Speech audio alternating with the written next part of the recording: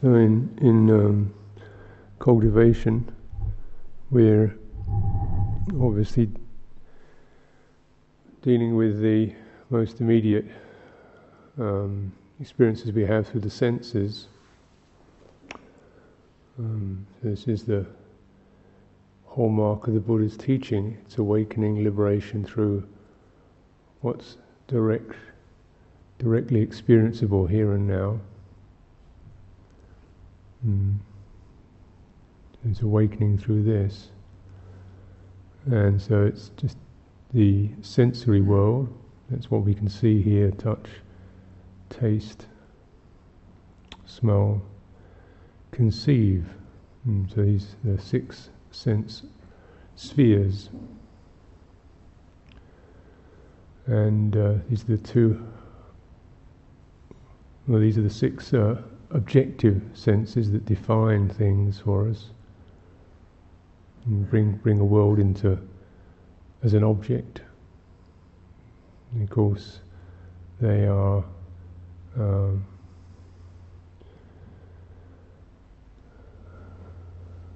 partial. In other words, you don't hear every sound that possibly could be heard. You only hear a certain range of sounds, see a certain range of light frequencies, and so on. We build a world out of that. And of course, we assume that's all there is, because that's all our senses perceive or recognize. So, so actually, roses aren't red. It's just what we can see, the redness. But butterflies see different things, and dogs see different things, and so on. So it's this apparent world is really just conditioned, not created by our senses, but dependent upon what our sense organs are capable of interpreting. And there may be a lot more, and science and the Buddha both said there's a lot more, but dealing with this, and dealing with it in a way that does recognize it's partial and it's conditioned. And this is what we have to work with, being born as humans. What we can feel through our bodies. Bodily sense has two aspects to it. One is the external, which is tactile, to do with touching external objects. And one is internal, which is to do with the sense of things like balance, whether you feel tense or tight, the very sense of having a body. So these two, one deals with the external reference to the world, and the internal reference to the body itself, the pressures, the weight of it. So when the body needs to walk, it has to feel both of those things. Has to feel out, is it okay? Are my feet on the ground? And am I balanced? Am I about to fall over? So in walking meditation, both of those senses come into play. You can contemplate them. This is the body standing. This is the body as it moves. It knows it's moving. How do we know we're moving? We get particular shifts of pressure in the hips, in the chest, and then we also get the tactile sense, touching things. And you develop these, you can tune into that, even the sense of touching, just touching the air, or touching when the body feels there's nothing in front of it, the skin. You know what it's like when you just feel the body senses this open space in front of it. And of course we do a lot of body meditation because it helps, the more we, if you like, direct a centre of attention towards that, it helps to take it out of the mental sense, which is often the most complex and stressed and confused sense. So the body sense gives us it gives us a reasonably clear reference and the limitations of the body, but it's not the highly socialized and affected state of the mind. Well, when we talk about the mind and the body, these also have two affective senses. So you have the 6 object senses and 2 affective senses, the bodily affective sense and the mental affective sense. This is to do with the ability to feel pleasure and pain. The eye, the ear, the nose, the tongue don't feel pleasure and pain. We're neutral. Body has the ability to discern pleasurability, and the mind has the ability to discern pleasurability.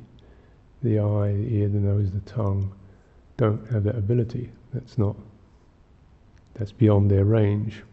There's neutral. This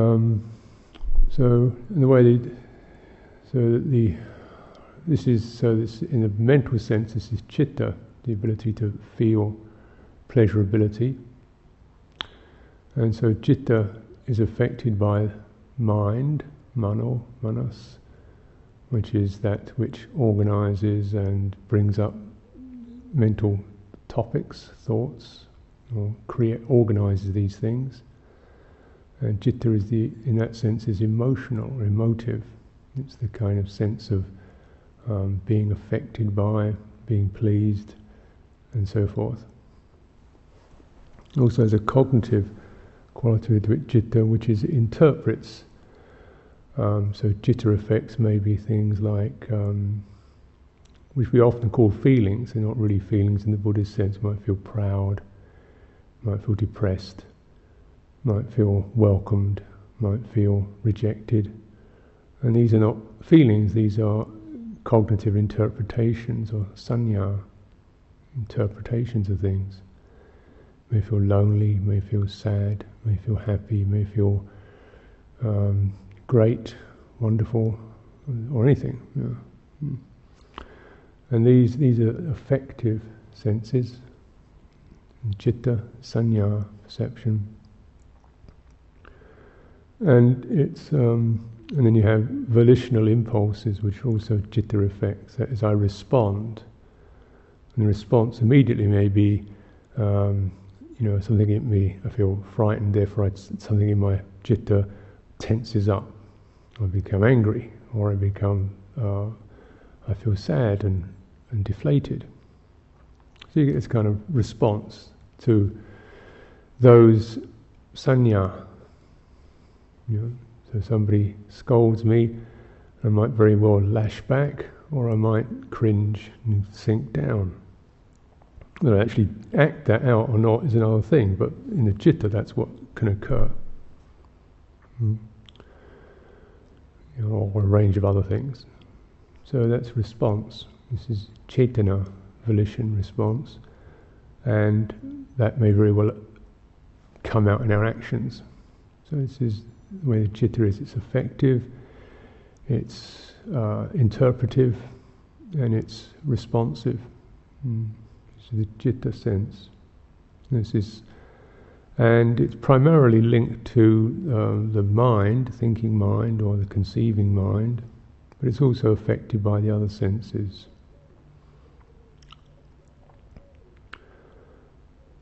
So you don't actually see anything beautiful, you see something, and that citta rises to that and interprets that as pleasing, beautiful, and a happy sense comes up. And then the volition can come up, I want that, I like more of that, I don't want to see that change, I like that to be like that, or whatever. So these are all citta effects.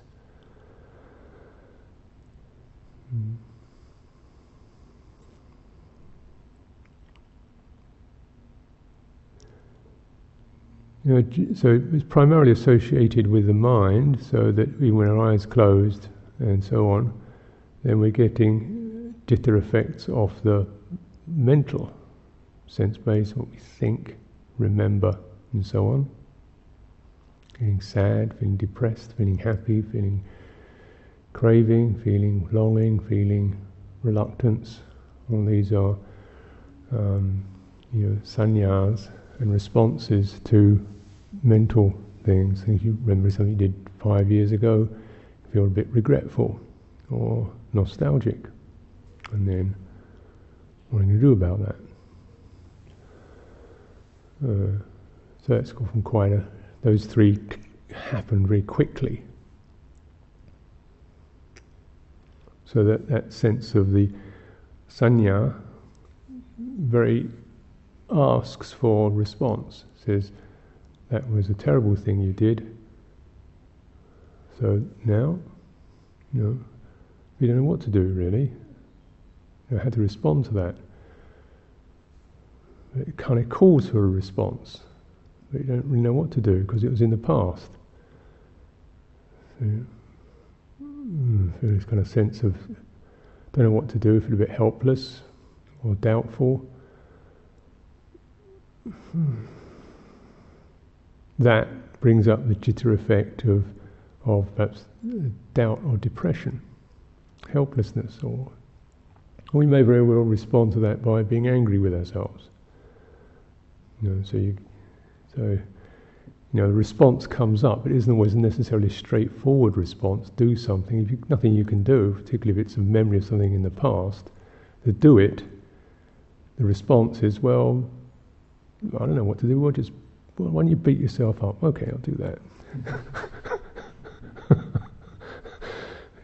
You can't just kind of let it go. You're so anguish about it, or determine you're never going to do that again, or something. So you get some kind of response comes up like that. Or something that was pleasant comes up. That was in the past. Well, what do I do with that? Well, I don't know. Well, think about it again. It was pleasant, so do it again. And think about it again because it was pleasant. And often keep thinking about it. I should do it. I should phone up my old girlfriend or whatever it was. The fact that she's 60 years old and gone bald by now, it doesn't matter. You're trying to recapture something that happened in the past, so that you get these kind of pushes of craving or longing or regret and so on.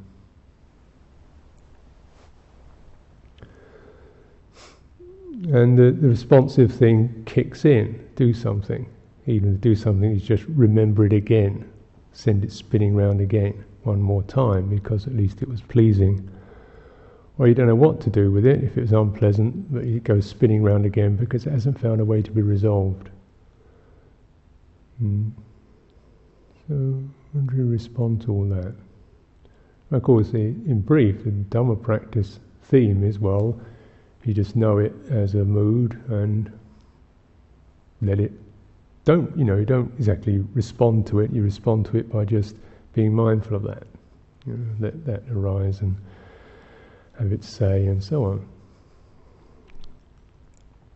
Of course, it doesn't always happen like that, because the citta is affected by itself as well. So when we sense, this is a bit greedy, or this is a bit hateful, or this doesn't feel quite appropriate, then we get the effect of that is, oh dear, mind is not very good, hopeless, defiled, wasting my time, never going to get anywhere. So you get this particular effect, citta effect. One gets a bit depressed, and then that very much affects our ability to have resolve and inspiration and uplift in a meditation, because the meditation is directed through the citta. By inspiration, by a sense of purpose, clarity, this is going to help me, whatever. Those things are citta effects. So, we're often in this way of trying to cope with all this backlog of past stuff coming up without feeling overwhelmed or incapacitated by it.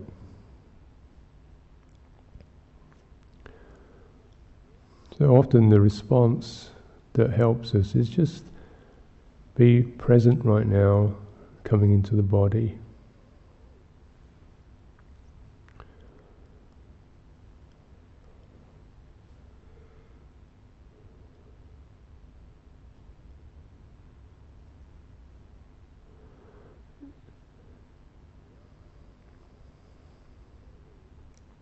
The body has an affective sense also, which is not always so well known, the somatic sense, which is the body also is affected by pleasure and pain, comfort, discomfort. It needs to know that. It's a basic way of steering us out of danger and into well-being. It needs to know that.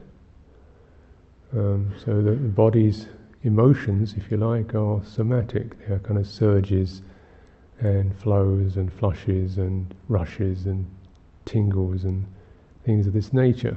And they are, body expresses itself in this particular way when you feel, you might very well say, you feel upset, you can feel a bit, body feels sick or deflated, or low, you know. Or you can feel, your body can experience itself as very tense and bristling when one feels threatened. So the body kind of charges up, sends its energies around in this particular way. And it's nothing to do with the flesh and blood and bones. It's to do with the body's sense of protecting or responding to what the whole system is experiencing. So you see some a dog running towards you. Nothing is touching your body at all. Your body is not being touched, but your eye sees that dog running towards you, and your citta says, "Oh, what's that?" and your body tenses up. That's not a bodily, because the body is still just standing there. So it's nothing to do with the physical existence of the body. It's to do with the body's somatic, emotive response to what is seen. And what is seen, but fundamentally what is, it can be directly related to the external senses, the ear, the eye, the nose. So you hear a loud crash and your body jumps. So this is called the automatic. This is because the body, is so attuned to danger and threat, it has to operate quicker than your mind can interpret something. In case your mind's busy doing something else, or nodding off, or fascinated with a thought or something, the body says, well, forget the mind, I'm just going to act. So you get this kind of jump thing, which means directly through the ear, or you see something flashes towards you and you duck before you even recognise it. So it's directly wired to the external senses, this kind of affective, interpretive experience of the body. This is a somatic sense, nothing to do with the body's textures or tactile experience at that particular moment. Also, the body is affected by the citta's interpretations of things. So it's a little bit slower than that automatic reflex, but still, you can look at the chores rota and see your name down on 6 different chores today, and your shoulders sag, or something of that nature. This kind of sinking sense in the heart, and citta interpretation goes into the body, and the more you contemplate this, you can recognize actually that there isn't really a citta effect without a somatic effect. The two are co-nascent. So at this level, body and mind are not separate. They arise. The intelligence, this kind of responsive intelligence, is one thing or one quality that is right there as we're conceived. Even there is a certain intelligence that knows what to do. So it's even before you have external senses, this kind of very primary genetic or tissue intelligence which seeks the warm, the protective, life maintaining experience. And so that's right there. And then, through the birth gestation process, the other senses start to manifest as servants of this primary intelligence, and then that primary intelligence divides into a mental interpretive aspect and a somatic aspect. The two are not separate, and so two affect each other.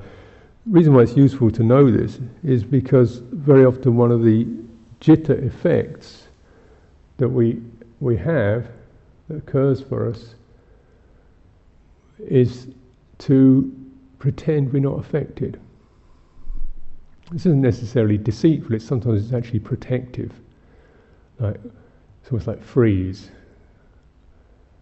numb out, then come back later, 10 seconds later, so you go in this kind of state of shock. And eventually you come out of it and you're back on track again. Or something is a bit embarrassing, oh dear.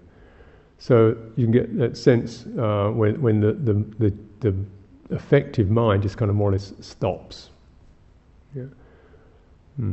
So numbs out. That's one thing that happens to us. One of the things that we don't have the capacity right now to really properly feel. It's too much, it's overwhelming for us, so we numb out. Or we distract, that is, because the citta operates through the mind, think of something else. Think of something, in other words, turn to another sense door. And the easiest one to go to is the mind, so think something. Don't be here being affected by this, think of something. So that happens a lot, distractive. So you get numbing effects, distracting effects, these things, and also judgmental effects. You shouldn't be feeling this. So you get the judgment comes up. Well, you didn't feel it, or it's not worth it, go somewhere else, or you shouldn't be feeling it. So then you get these effects. This is all the delusion of not acknowledging the effect. Either be direct, self-punishment for feeling an effect, or numbing out or distraction. And these are various forms, all based on delusion, and the greed, the hatred, the distraction, all come from this delusion, and the delusion is based upon the obscurations or the limitations of the citta to be able to handle effects. So ignorance avidya is not mere willful stupidity, it's actually like a limitation. Citta is not fully opened, not fully resourced, not fully endowed, or maybe it's been cramped or twisted or shut down, so it isn't actually capable of really receiving these effects. The number of average people in the world is people dying every day. Everybody knows we're going to die, and yet it's not uncommon for people to not be able to handle that experience, not just their own, but their death of a parent, son, friend, whatever. So I think Ajahn was saying, it's like one of his sisters she couldn't bear to acknowledge, a mother passing away, and to talk about something else, or talk about when she's getting better. So, and this is not a lack of knowledge. One can't really blame people for this, because it's just sad that the citta has not, doesn't have the capacity, has not been encouraged to develop, has not matured into the capacity, has not cleared away the obscurations to the point where we can be present with what our lives have to present to us. Pain, pleasure, separations, and belonging. Sometimes you can't bear to belong to things. Be in contact, be in touch, be touched or be in contact with things. And these may not necessarily be life things, but kind of more momentary. So these are all the things that when you look at, like what happens to human beings, born, parents, weaned, in some kind of social unit or another, happy, unhappy, grow up, get old, get sick, have joy, get excited, get strong, get weak, sick, lose people, separation, die. So, all that. And you can get, the complexities of jitta effect, so that because of the sense of separation, sometimes people are, the jitta doesn't want to actually experience bonding because of the, it's too painful to connect to something that's going to be taken away. So there's a huge amount there, as we probably all recognise as we sense these senses of aloneness or overwhelmed. Suddenly, God, there's so many people and so much stuff going on. Get me out of here, give me some space. You get out in some space, think, nice to have a cup of tea and a chat with somebody.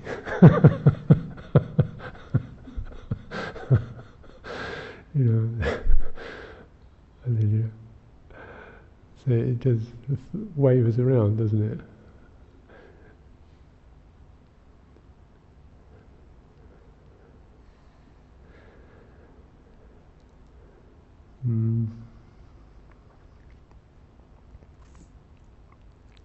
So just kind of, opening that out, really.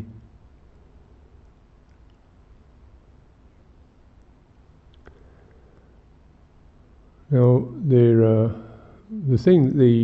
obscurations, or the obscurities, and the limitations of citta, to bring up two very powerful effects for us. One is to do with the affective sense, that's how, being touched, being moved. And this brings up the sense of me. This is happening to me. And whatever, I'm threatened, or I'm delighted, pleased or displeased, simply speaking. It's me.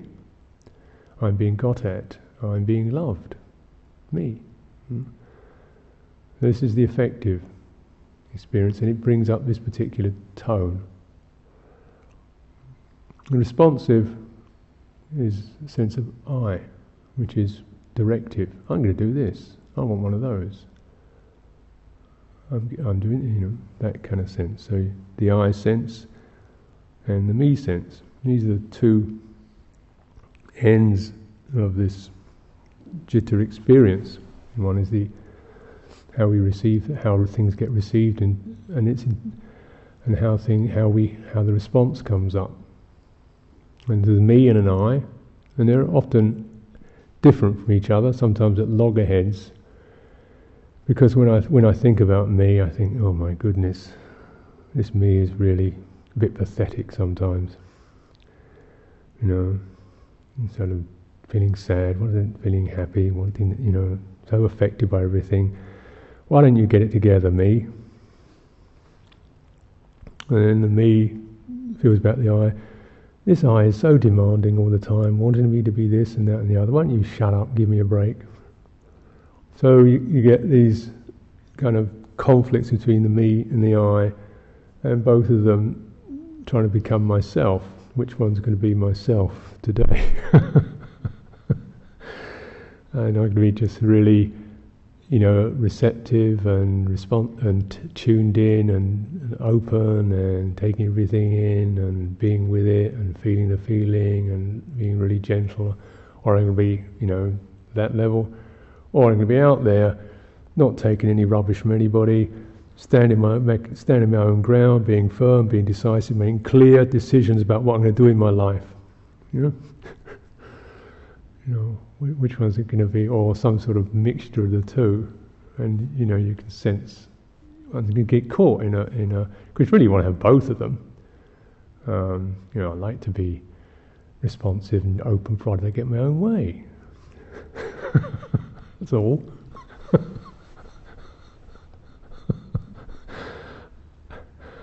So they are. These are the responsive and open to people I like, who are nice to me. I don't want to be responsive and open to people who are nasty, cynical, twisted, bitter, vindictive. People I don't like. So the me and the I are extremely. They're the expressions of the limitations of citta. They are in a way a shorthand sign of this. This is the limitation of it, because the me is limited, and what me can actually bear before it gets overwhelmed or tightens up.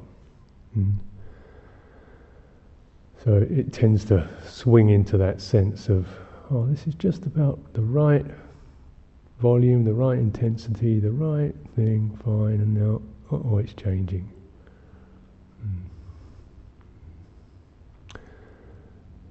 Both in terms of, oneself or external circumstances. And the I could be swinging along quite nicely, but then the I sense is the one that we find perhaps most often in conflict with other people and situations, because it's what I want to do. It doesn't always fit what anybody else wants to do. Well, not just what I want to do, but how I want to do it, what's important for me, the speed of it, the tone of it, the quality of it, the amount of it, all that. And that, so there's a bit of frustration in that. And so these are both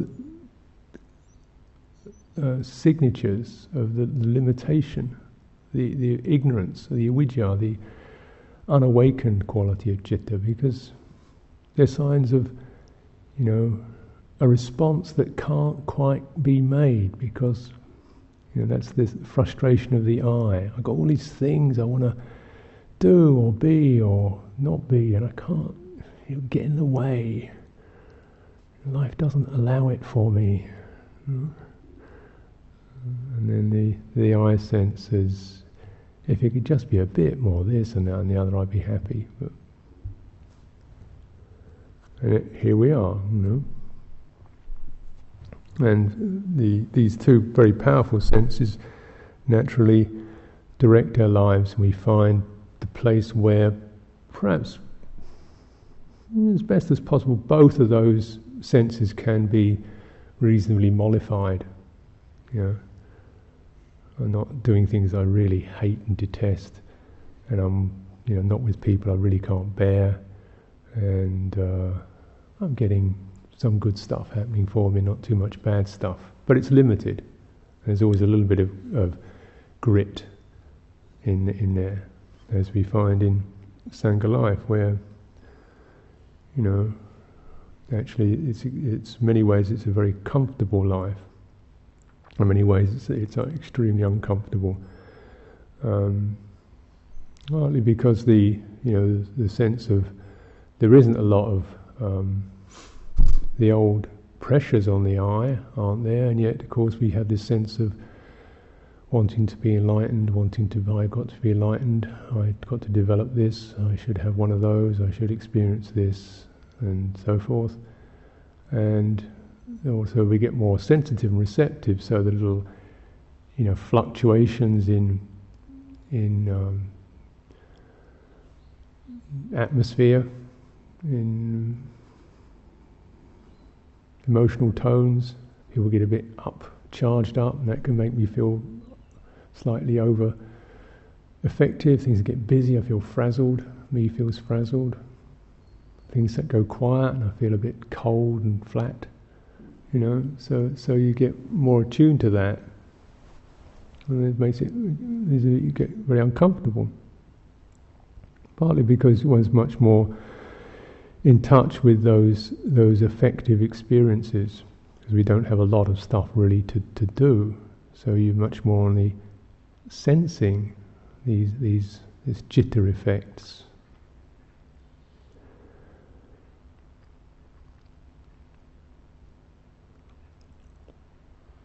So in meditation we have ways of mollifying all that. This is samatha. The happiest experience is when the I and the me are both comfortable. I'm just getting a nice, pleasant, smooth, warm. I'm getting some nice food here, nice energy, nice, pleasant, reasonably pleasant feelings, and I can do it. I can get there and I can do it. Great, So both my ability to do it and my ability to receive it are both getting met. I feel good. Great.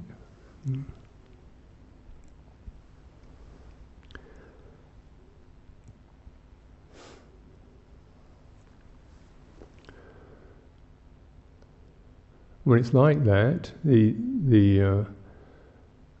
I can imagine, well, this is it then, just more, that's all.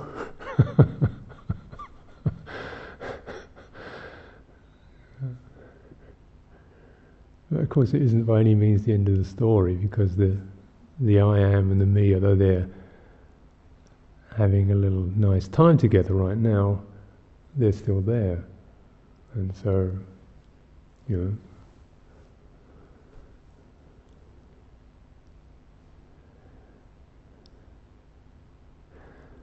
can actually, when you operate through the senses, you can almost see how these senses operate, these affective senses operate. So, for example, with the visual consciousness, which is a very easy one for focusing. So just by focusing, you can get a sense of how the me and the I am, the I, intensify or weaken.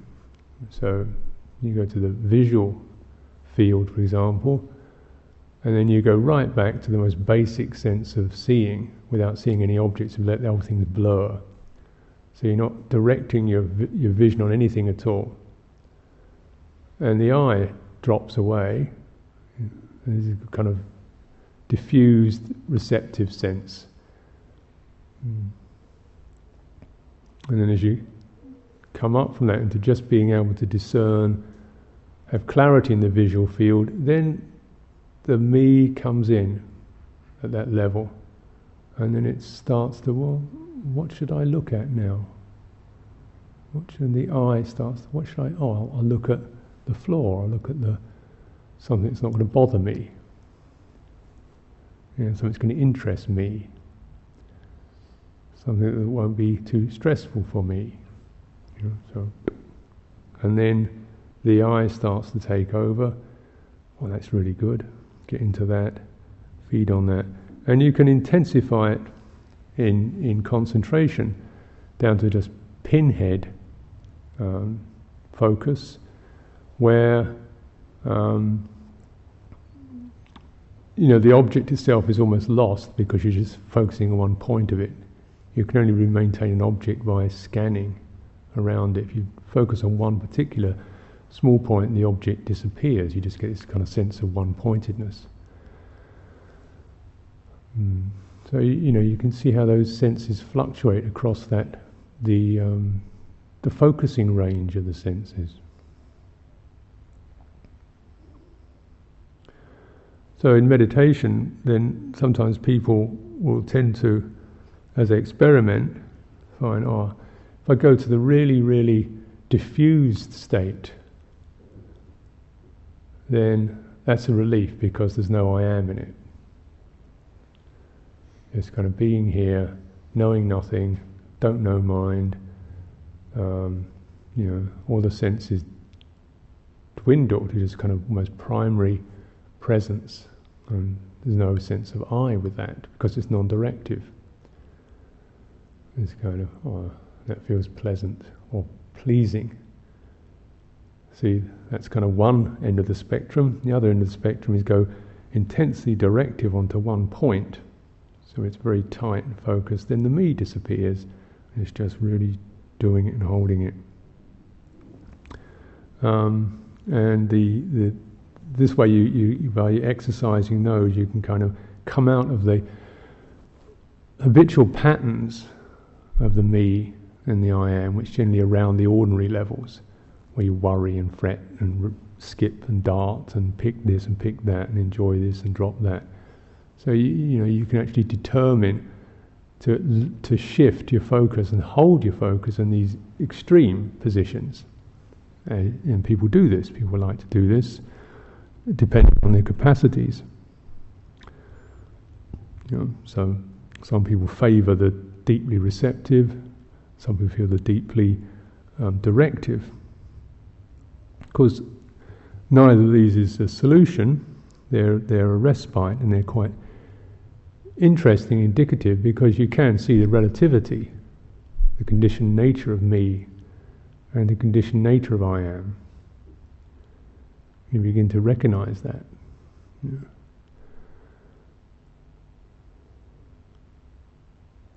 This is helpful.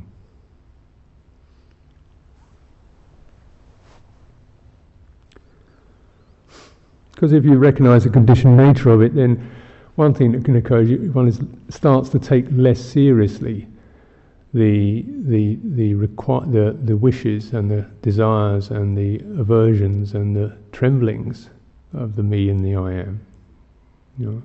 And there are ways in which we can come out of it when we get caught or obsessed.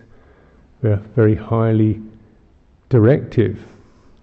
Karma, when your mind just goes into do, just going back into the very open, receptive, letting everything go. If we can try that, and the senses have slightly different qualities, so probably the most useful one for that is hearing. It's going to the hearing base, because that is naturally much more receptive than the visual. So you just go to the sense of silence, hearing the silences, and that takes you to a much more receptive, open state. If your mind is one that is habitually trying to get it right, trying to work it out, trying to be good, trying to be polite, trying to make things better, trying to sort yourself out, then it's a great relief just to go to this open hearing sense.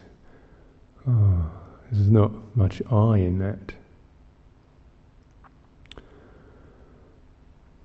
And also, but I'd also recommend that the me can be quite a tyrant too. In its own way, it's a victim tyrant. Some tyrants are victims. This one says, "You've got to be nice to me."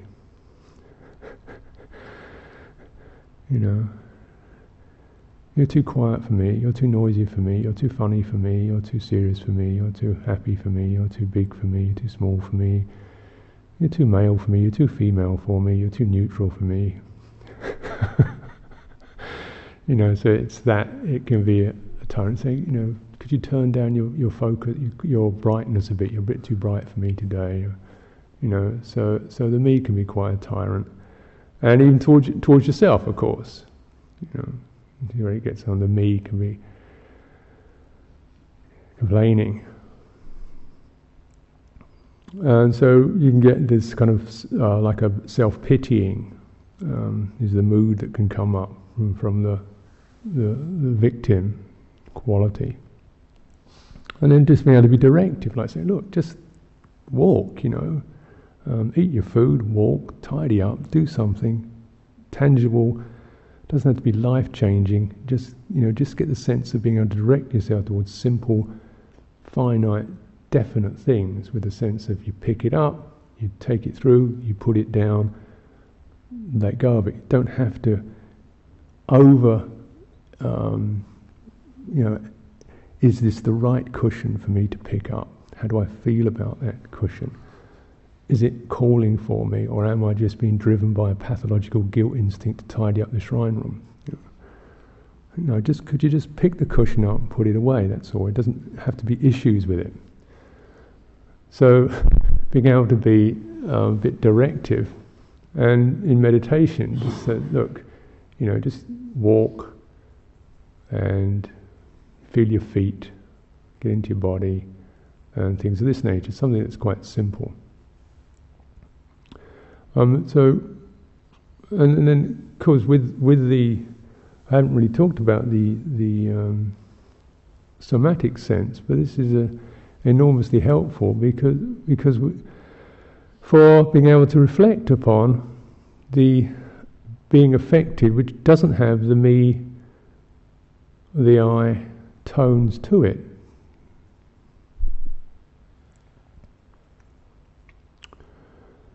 So even when with the citta, even when it goes into these more relaxed states, those things are latent, as we may very well recognise. You can go into, you may very well have, certainly people do have these profound non-self experiences, apparently non-self experiences, and then come out of it, and then become extremely self about all that. The patterns snap back again. This amazing revelation, and there you are being extremely proactive and so on about it. Convinced, and zealotry comes out of that. Or I can be just as irritable as one was before. But feeling a little more authorised to be that way because it's not self anyway.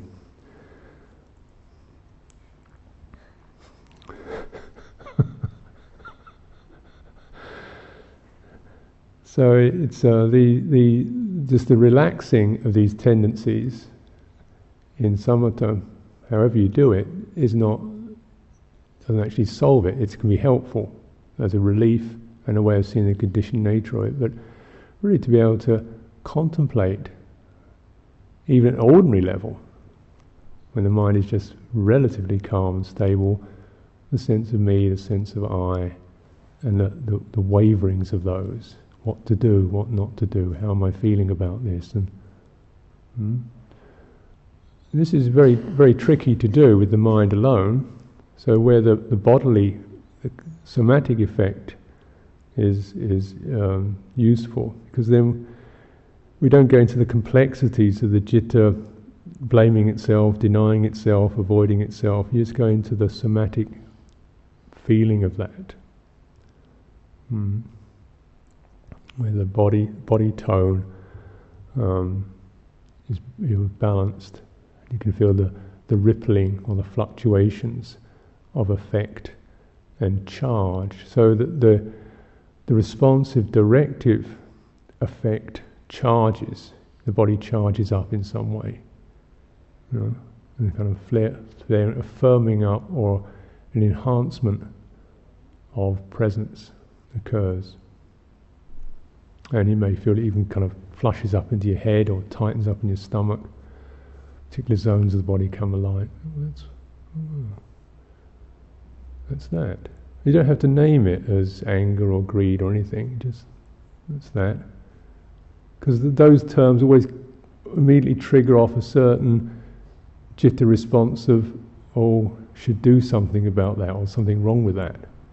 This is why mindfulness of body is so helpful, because it just bypasses all of those reverberations. It's just feeling the feeling as a feeling, as it's said in the Satipatthana. Just feel the feeling as effect. That's where you can feel it, the ripple, the run of that. And if it can be sensed, and we're just like the body doing something, the body experiencing something, it's much easier to allow that to run and pass without adding this other layer of me and I am to it.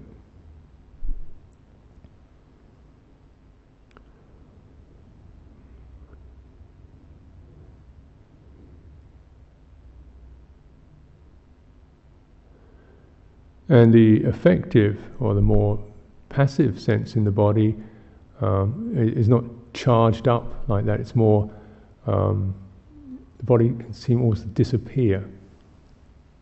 So when it gets stressed, there's a sinking, almost like the opposite of charging up, like a complete discharge, a sinking, a falling away, a disappearance. Numbing out. This is more tricky in a way. So, with these body meditation, to be able to access the internal sense of the body is very important, because that's there whether you're touching anything or not. There's always that sense of what I call the spinal sense, not the bones, but this kind of sense of having an upright body, the pressure, the weight, the texture, solidity of that, the warmth of that, the four elements, warmth, mass, pressure is air, and flow, is water. So just feel a sense of those as internal quality, and you can feel the fluctuations of effect around those. You suddenly get very hard, or dissolving sense, or fluttery senses, or heating up.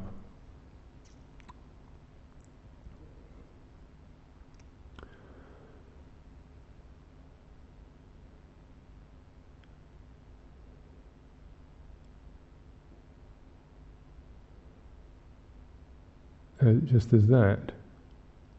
So it doesn't have to be the addition around that. It can still be alarming or uncomfortable to see how much is going on, or feel how much is going on, or going to these numb patches.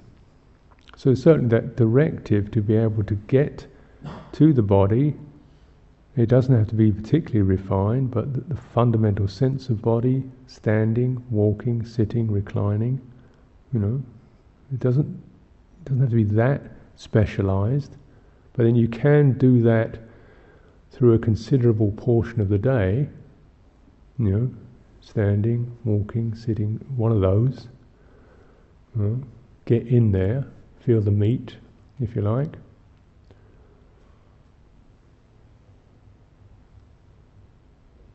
And then you can also go to the tactile when you're walking along.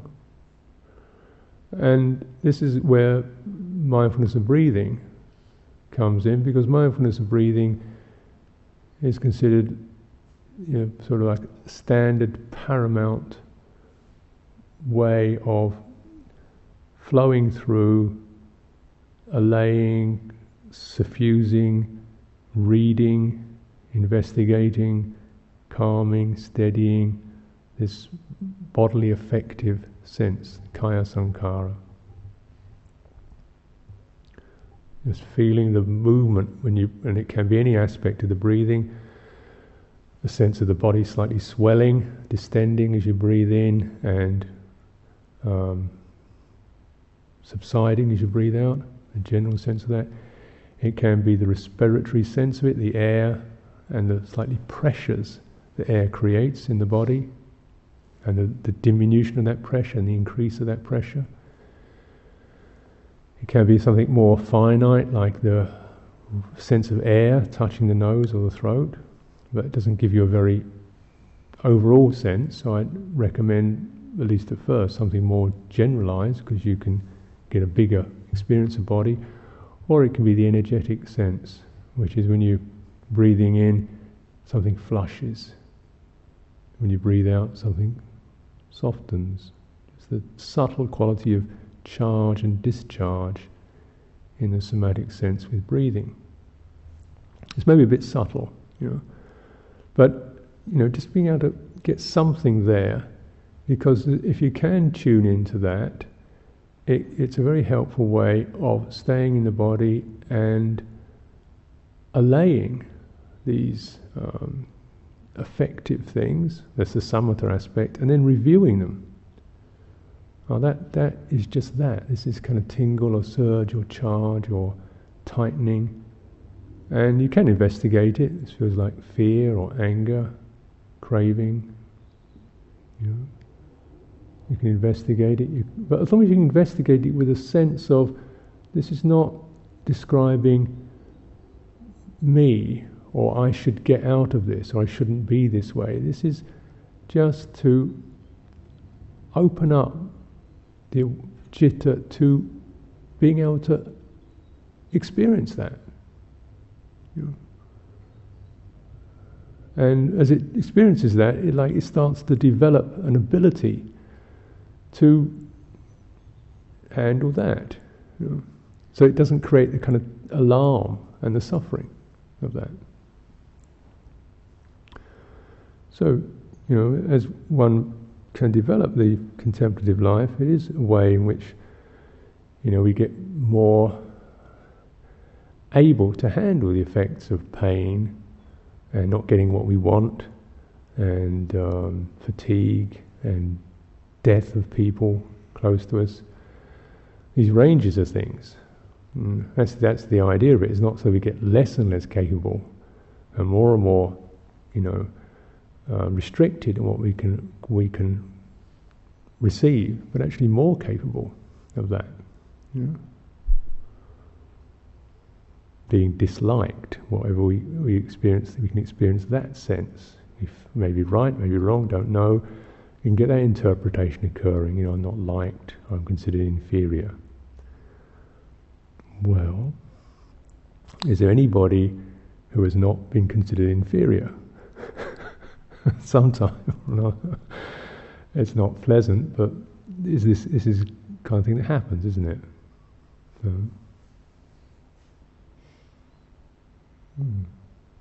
yeah, can that be sensed without all these reactions occurring?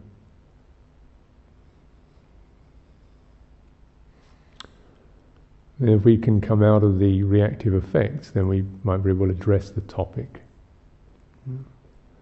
But there's no addressing the topic if we're just going into reactions, distraction, numbing, blaming, counter-reactions, and so forth. So, in the body is the path, in this sense, for the clearing, for the understanding of limitation, of ignorance, for the removal of tangles and defilement, for a sense of pleasantness in the here and now, and for liberation